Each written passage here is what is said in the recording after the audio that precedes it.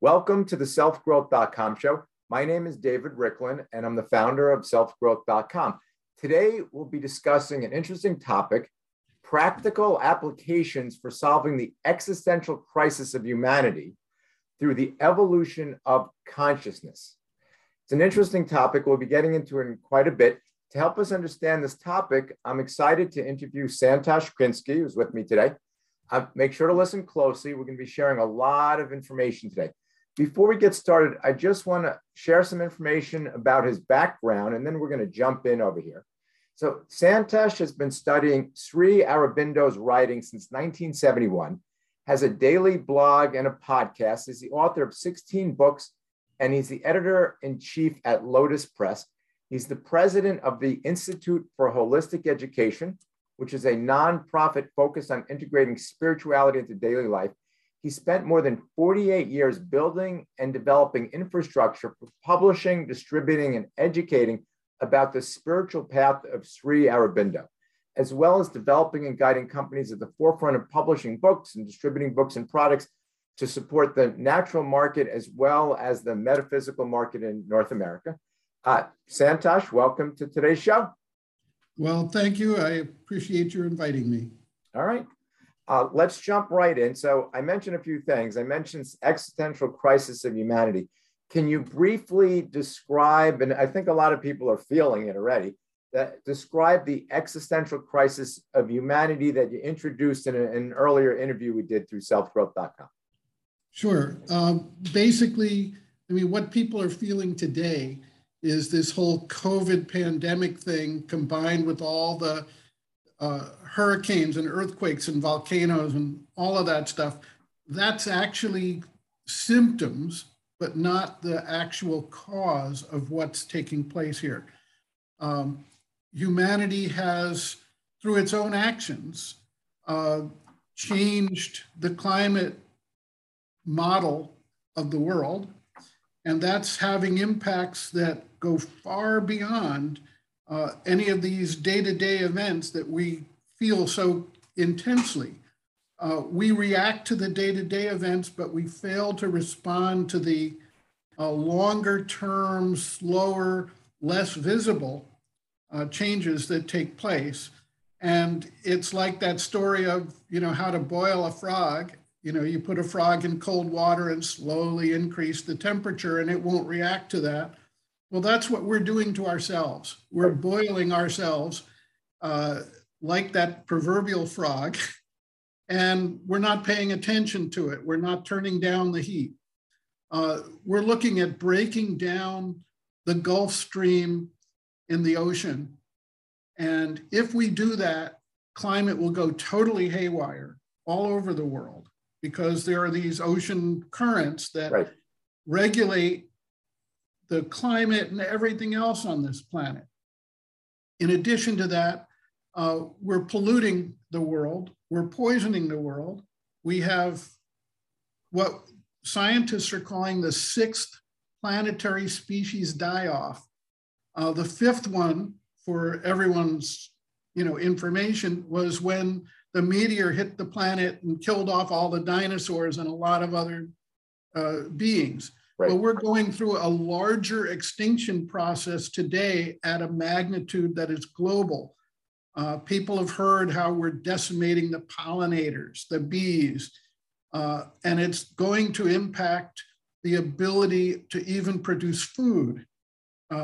So we've got all these different factors that, combined with climate, combined with the pollution, combined with overfishing and destroying the ocean habitat, we're basically destroying the coral reefs, which are the incubators for the food chain of the entire ocean.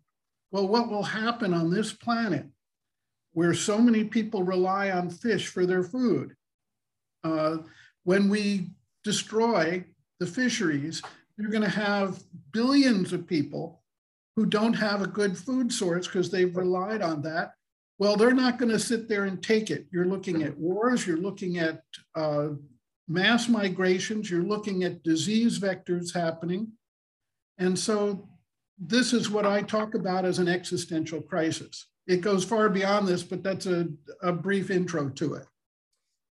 What's amazing, I love the frog analogy because we're in a situation where we're aware of it. Many people are aware of it. We're aware we're in the pot. We're aware we're the frog.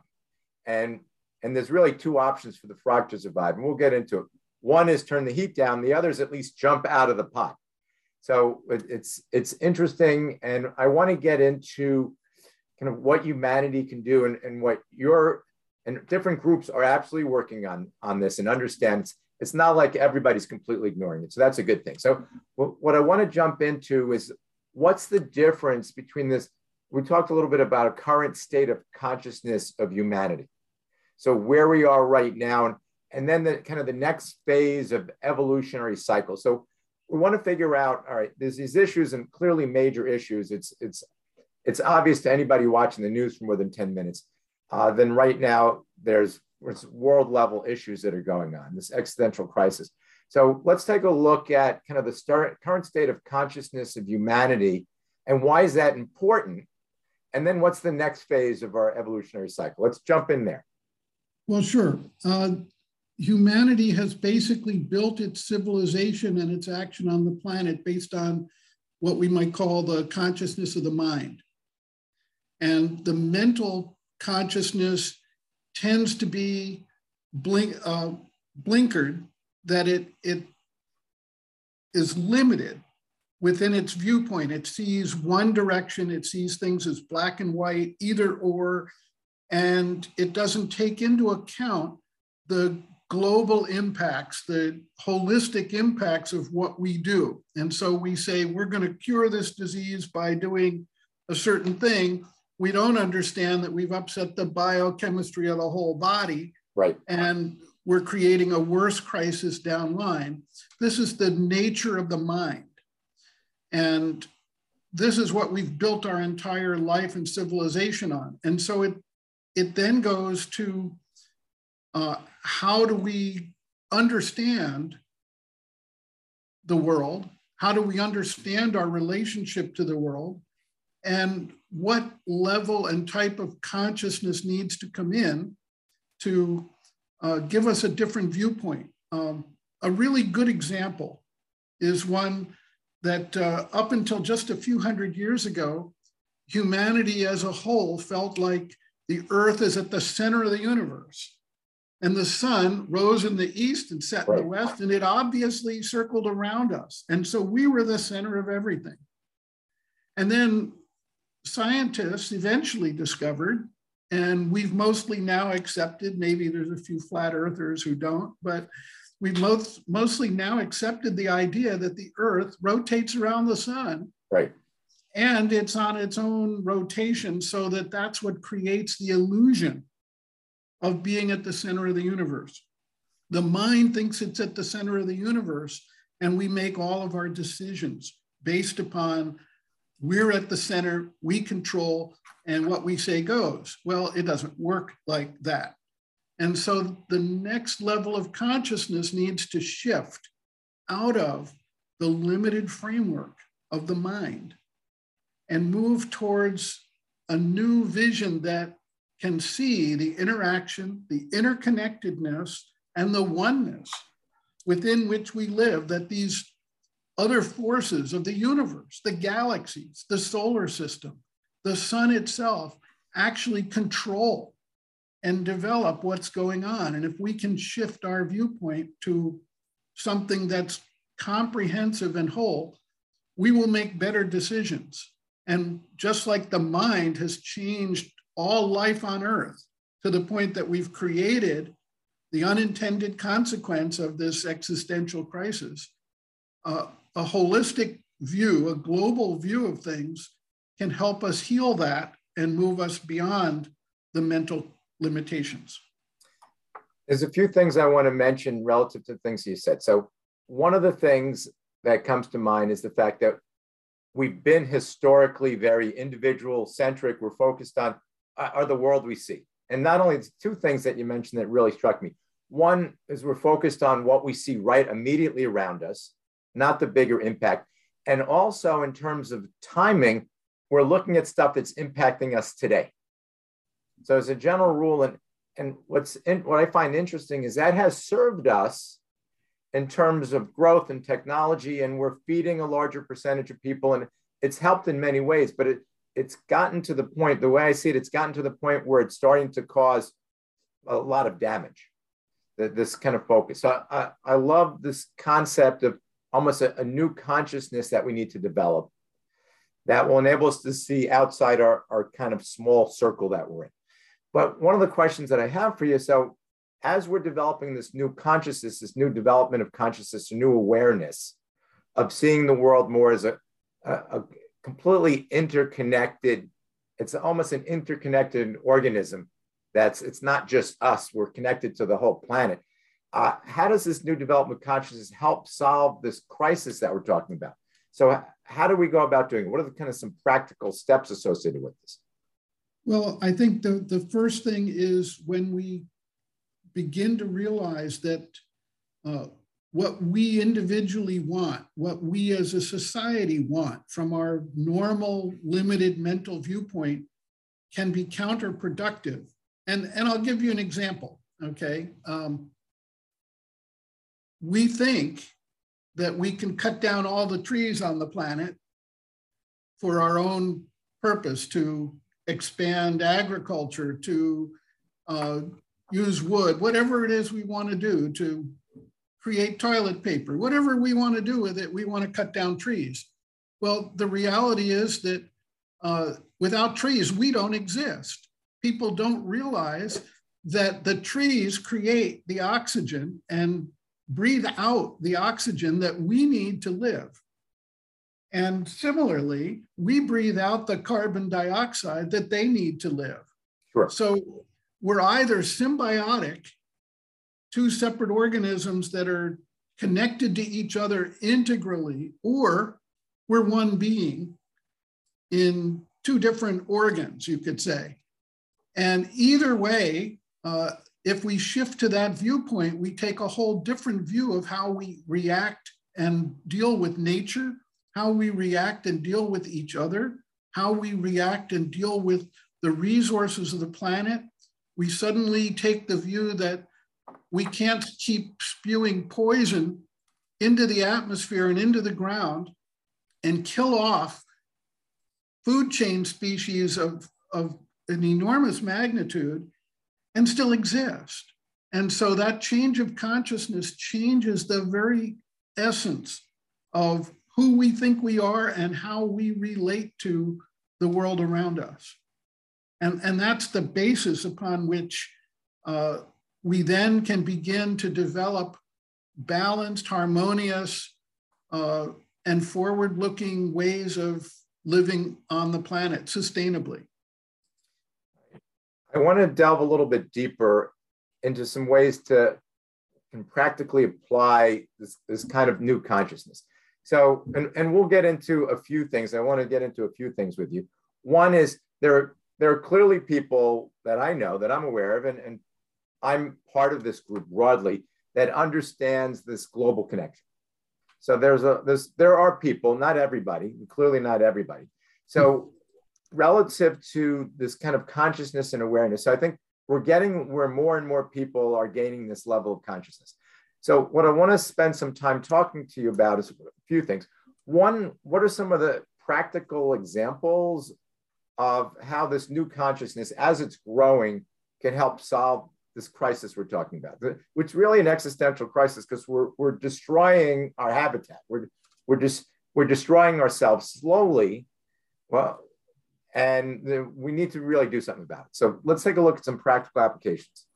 Sure, and you know, you're absolutely right. There are many, many thousands of people, tens or even hundreds of thousands of people who are in their own way understanding and acting and working on ways to solve these issues, both in low-tech ways and in high-tech ways around the world. I absolutely am very encouraged by that, although in relation to 8 billion people who aren't doing that, it's it's hard to make the kind of impact with the speed that's needed. Sure. Well, one of the issues that comes up is that, particularly here in the West, we're very enamored of high tech. And so we think that we can solve everything with high tech. And we've done things like drop water and power generating projects into Africa at the cost of many billions of dollars, only to find out that a few years later, they're basically defunct and falling apart because the people there were not in a position, nor was the infrastructure in those areas ready to sustain that kind of high-tech approach. Right.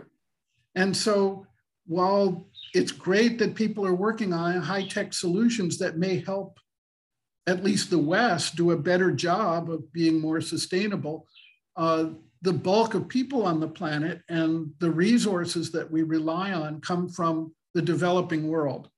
And so someone needs to be working on solutions that actually can work in the developing world, that are sustainable, that are reproducible, and that are scalable, so that people in Africa and Asia and South America and the Middle East, in places where they don't have these high-tech capacities, can begin to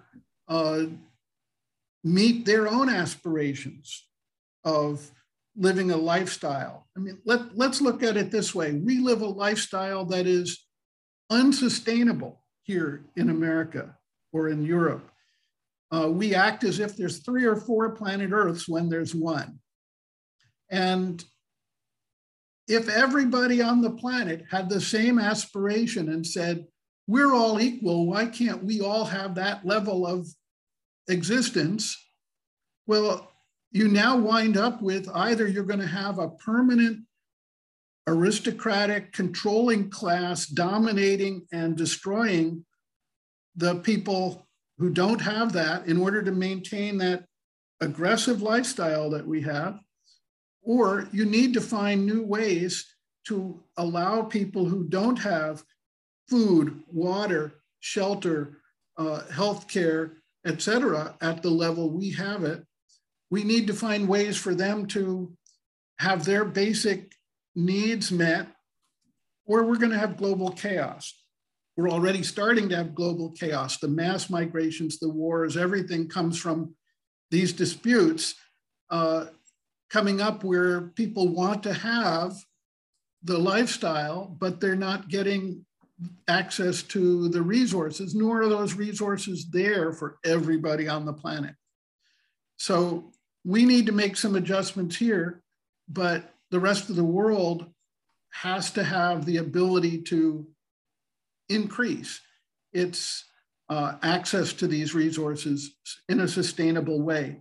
And the type of projects that I look at are the ones that are being developed in the developing world, using resources widely available there that are sustainable and scalable and reproducible, and thereby can begin to address the larger issues, and at the same time, perhaps provide some examples for the West to shift away from its high tech is the only solution mindset and begin to adopt some of these methods for themselves to accomplish things that are done high tech, but are counterproductive. An example of that is when it gets hot, and it's getting hot and hotter, we all rely on air conditioning. But there are projects, for instance, in the community of Oroville in South India, which is a pretty hot place, they don't rely on air conditioning. They rely on architectural design and materials in their building that help keep a temperate climate within the buildings without the use of the air conditioning. If we adopted that here in the West, enormous amounts of energy would be saved. people would still be comfortable, and we wouldn't be putting the chlorofluorocarbons up into the ozone layer. So, I mean, there's a lot of win-win options here if some of these projects succeed. Let's spend some time talking about Oroville. So you mentioned Oroville, and I want to tie it back to what you were saying. So there's clearly people are identifying some practical applications of things that we can do, even globally, in terms of making an impact. And we clearly need to start implementing these. One of the things that really struck me that you're talking about is the fact that, imagine of the 7-8 billion people on the planet all try to live at the same lifestyle and carbon footprint that Americans live. It would bring about a global devastation very, very quickly. We can't sustain the lifestyle that we're living in America can't be sustained for 8 billion people on this planet right now. It's not possible. So Oroville, I'm going to ask you to spend some time talking a little bit more about it, is what's considered an intentional community. And it's designed to really help kind of bring about and identify different projects and things that are working and have applications. So that can help kind of solve this existential crisis. Can you tell us a little bit more about Oroville, kind of take some background in it and what the kind of global purpose and some of the projects. And one of the things I want to point out, I want folks to really pay attention to this because the town of Oroville, this community is doing some substantial things that can be taken, the concepts and ideas that they're doing can be spread globally and have a big impact.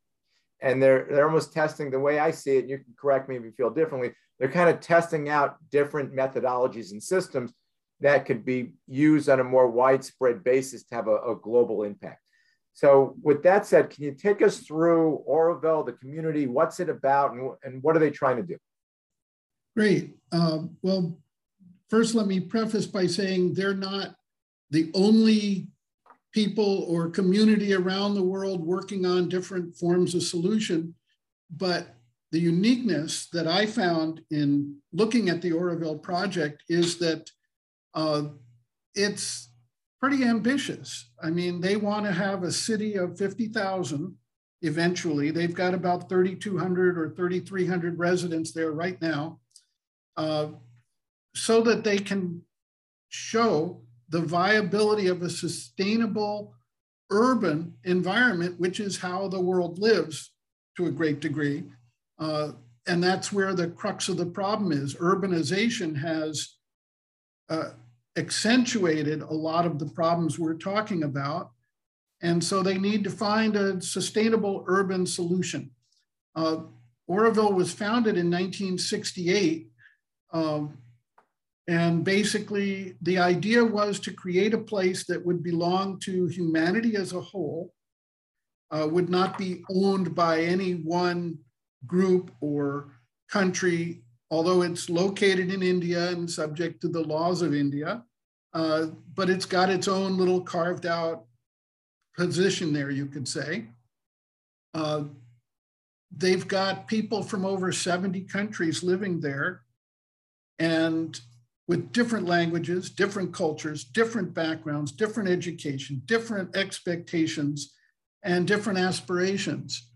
And so it's sort of a mini experiment for human unity. And of course, you wind up with all the normal human egoistic reactions, and then you wind up with how they go about trying to work past that and through that, because we need to learn how to live together despite and sort of even in favor of our differences. So we don't make everybody uniform, but we learn how to live peacefully together and find solutions together. And then what also has happened is they're bringing together people who have each their own unique skill set, interests, and ideas about creating projects to try to solve some of the major issues that we as humanity face on a sustainable level. And they've got something like somewhere over 55 projects going right now. It's amazing the diversity of focus that these different subgroups of residents there have taken up. Everything from reclamation of badly eroded land, to reforestation, to creating sustainable buildings and architecture, which I mentioned earlier. The idea of tackling food, clean water, creating protein sources that are sustainable and not reliant on the world's fisheries.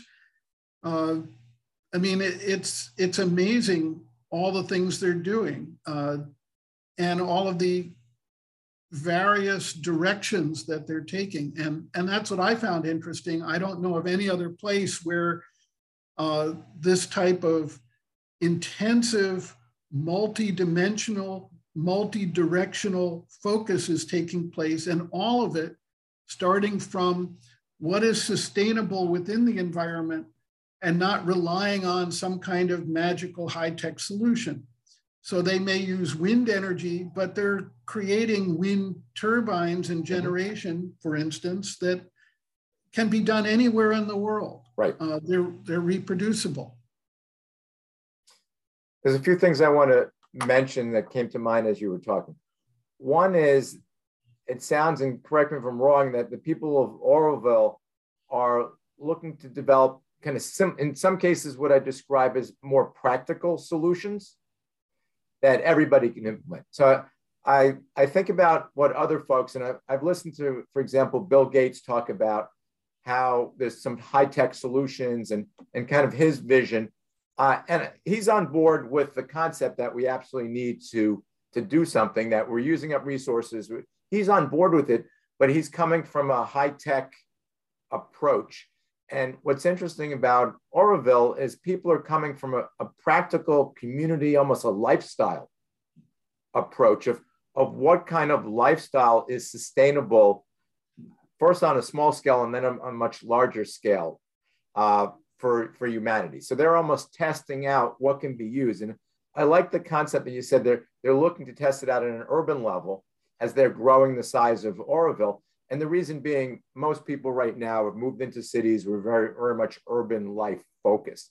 So I want you to delve a little bit more deeply. You started talking about it. Is that, how do the projects of Oroville differ? So we're kind of contrasting them to these high tech and in many cases, high cost approaches. What's kind of the main difference? How do you differentiate what they're doing with these people that are looking to solve it literally with technology? Well, that's a really good question, actually. What I look at there is that when you look at high tech, okay, you're looking at needing rare earth resources, okay, these minerals that are very, very scarce, basically, and are being controlled by, in some cases, specific countries for their own political and economic domination games. Mm-hmm. So there's a limit to that, but then they create poisons that pollute the planet. I mean, you can't dispose of batteries or cell phones or things in a normal waste dump because they tell you they're toxic. They're gonna pollute things. They need special handling, and we're building up this trash, and nobody thinks about it. Okay, what are we going to do when we're buried under mountains of toxic trash? We're already getting there. How many people have a dozen pieces of technology in their own homes that they don't know how to get rid of and can't get rid of? And if they get rid of it, what happens to it? It used to be that some of that got recycled, but that got overwhelmed, and they've had barges filled with toxic technology running around the oceans with nowhere to land. It can't go on. That approach has reached its limits. That's the mental approach of we can solve it with what we've done in the past with high tech and industrialization. On the other side, I'll give you the example that I think is most salient in Oroville, and that's their reforestation program. When they got to the place where the community started in 1968, it was bare, eroded, badly destroyed landscape. I mean, it looked like a moonscape, okay? And actually, I was there in the 1970s, in 1973, and I almost got heat stroke. Actually, I did get heat stroke. Walking around out there, there were no trees. There was a beating sun. It was in the mid 90s. And I mean, it was terrible, terrible environment. So they started doing things like controlling the monsoon rain runoffs and changing the way water flowed. Mm-hmm. And then they said, okay, let's look at reforestation. Now, in the West, reforestation means that you go in there and you dump, you get maybe in an airplane and dump 1 million seedlings of trees into an area. And you're lucky if you get 15 or 20% of them to take. Right. And that's considered a successful reforestation. They followed a different approach. First of all, they looked at what the natural flora and fauna of that area of South India, that climate was. Mm-hmm. They went to parks and other areas where those species were growing and saw how they grew and how they interrelated, and they planted trees and bushes and plants that would actually fit that environment. And then they started bringing in sort of companion plants that also came from that environment. So they would create a complete ecostructure, if you will, in that local area. Over time, that all took root and became a full forest, if you will. I mean, if you look at Oroville today from above, it's green. Right. I mean, you don't see the denuded landscape that you saw 50 years ago. It's incredible. And they saw that the native insects, the native animal species all migrated there. Well, how did they do that? They not only used intelligence to bring in the right mix of appropriate plants and trees, they also cared for them. They planted them individually. They learned how to, because water was scarce, how to use drop irrigation that they provided directly to the roots of these seedlings and nurtured them for years. Now, wood is a very valuable resource, and they're living amidst local communities, villages. Right. And so they had to bring in the local villagers and explain to them why it was they wanted to do this and make sure that they appreciated, cooperated, and supported it and got benefit from it. And so they actually created a symbiotic relationship with the local villages that are interspersed throughout Oroville. And everyone was supporting the reforestation program, and there weren't people coming in and saying, oh my God, I want to survive, and they cut down the saplings, so. Sure. So a lot of that took place.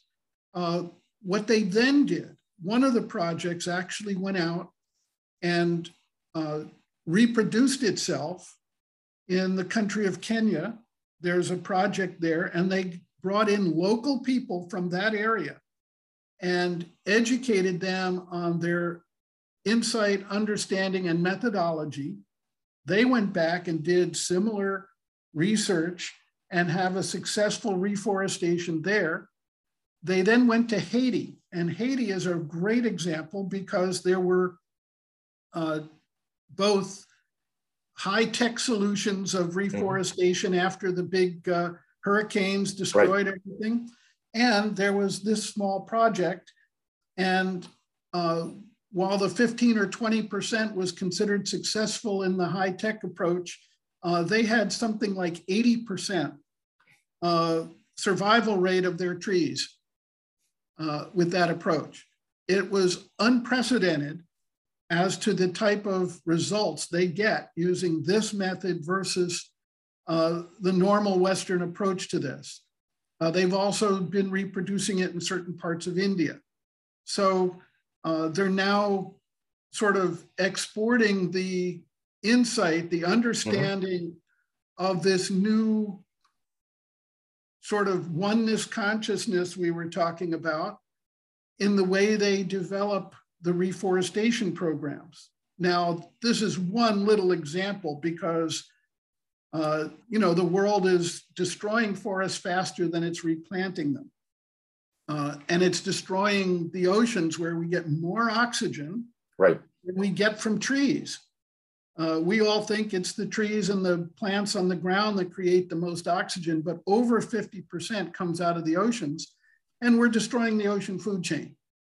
So what they're now working on in other projects is, okay, how do we develop like an algae-based reproducible, sustainable food source? How do we create options so that people don't have to destroy the oceans in order to survive? And hopefully, some of these solutions begin to get some traction real soon. I love a lot of the concepts. And one of the things I want to explore with you just a little bit, we've been focusing and talking about Auroville. So for folks who want to check it out, it's AURO, Ville, VILLE, Auroville.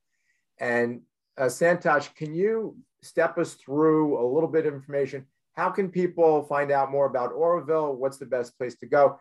And one of the things I want to point out in terms of what you're saying is this community is doing a lot of things to really set up potential avenues, not only for them, but for the whole world, to implement new systems that will help the whole community, not only their local community, but a broader, their country, the world, and really provide, and I love the concept, something sustainable and reproducible. The real goal is to create something that's sustainable and reproducible to help humanity. Auroville seems like that's their clear mission. So tell us a little bit, where can they find out more information about Auroville? And for folks who like this mission, how can they support this mission? And what could they do locally? So let's spend a couple minutes talking about that. Sure. Well, first of all, I would say they can find out more immediately from a website called aviusa.org. And there's a /flourish, FLOURISH, that outlines some of these 55 or more projects that we're talking about. There's videos there, there's interviews there. I mean, there's a lot of information so people can see what's going on. And they can find out more generally about Auroville by going to aviusa.org/Auroville. So, I mean, that certainly is one place where they can go get more informed about what's going on and what the projects are and how they're developing and where they're trying to go, and even ways they can support it. I mean, people think that they're helpless or distant somehow, but and in some cases they say, well, I don't have a lot of money, I can't just donate a lot of money. Well, if you've got money and you can put it in, that's great. It can be always used. But the reality is that there's a lot of things that can be done. They want to have, for instance, an Auroville TV station that is able to put this information out for the whole world, using social media, whatever, to get the word out. Well, if you've got skill sets in that area, contribute them. If you've got your own ideas and projects about how to build sustainable, scalable, and reproducible things, and you can't do it with Auroville, well, do it wherever you are. I mean, all of us have both an opportunity and a responsibility as citizens of the planet to do what we can wherever we are. And, I mean, if you can live more sustainably where you are, even here in the West, well, try to do it. We just moved into a new house, and we're looking at, well, how do we go solar? Right. Because it wasn't a solar house. Well, every little bit helps in that regard. And solar energy, wind energy, ocean wave therapy, whatever you can do, these are areas where energy can be generated.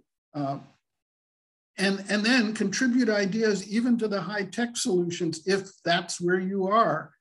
There are places that are putting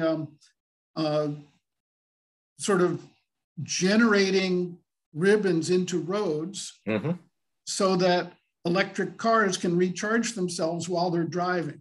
Right. I mean, we need to get away from the internal combustion model, obviously, and all the hydrocarbons that we develop and the gas stations and all that stuff. It's going to change our lives, but we need to also do it intelligently. If we just use electricity and use coal and natural gas to generate it, we're still hydrocarbon reliant. So, finding ways to generate energy from friction across a road or through solar collectors or through wind energy, whatever it might be, if that's where you are in your life and you can't go to Oroville and do it at that level, do it some other way. Well, I like the concept. I'm going to give out the website one more time.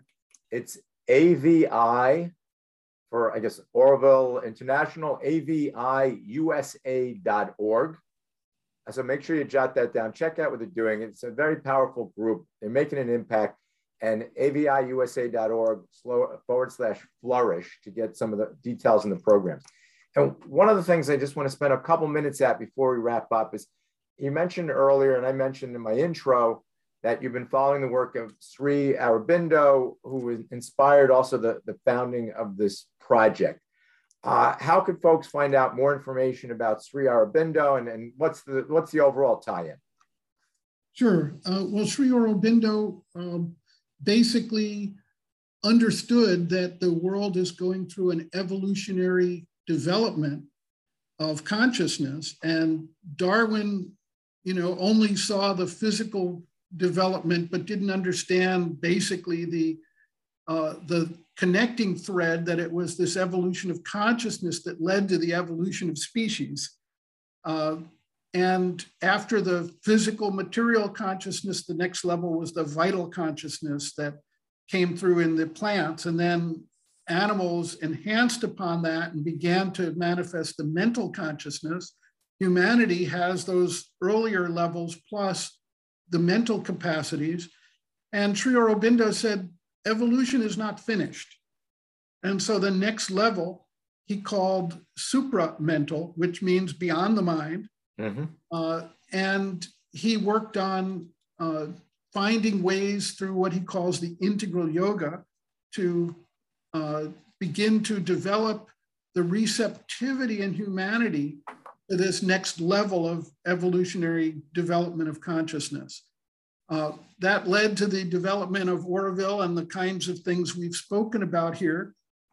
And basically, I guess the easiest place to go and get connected to information would be to go to aurobindo.net, aurobindo.net. And there are links there. I do a daily blog that I post out there, and there's a link to that blog. And I do a daily podcast. And in fact, I try to post daily to selfgrowth.com so that people visiting selfgrowth.com can find a lot of this material as well. All right, sounds good. Well, I want to thank you very much for sharing all this information today. We really need to pull together, and there are people that are making a big impact. Check out Oroville and exactly all the things they're doing. Santosh, thank you for your time. Any final words before we finish up? No, I think we've really covered a lot of ground here, David, and I very much appreciate your efforts and the support and efforts of all those people who are connected with us through what you're doing. And I want to thank everybody for spending some time with us today. All right. Well, thanks again, Santosh. Thanks for joining us. I want to thank everybody for listening. And I think we need to really pull together to make changes, to make real change in the world. Thanks again. We'll see everybody soon. Okay, thank you. Bye-bye now. Bye-bye.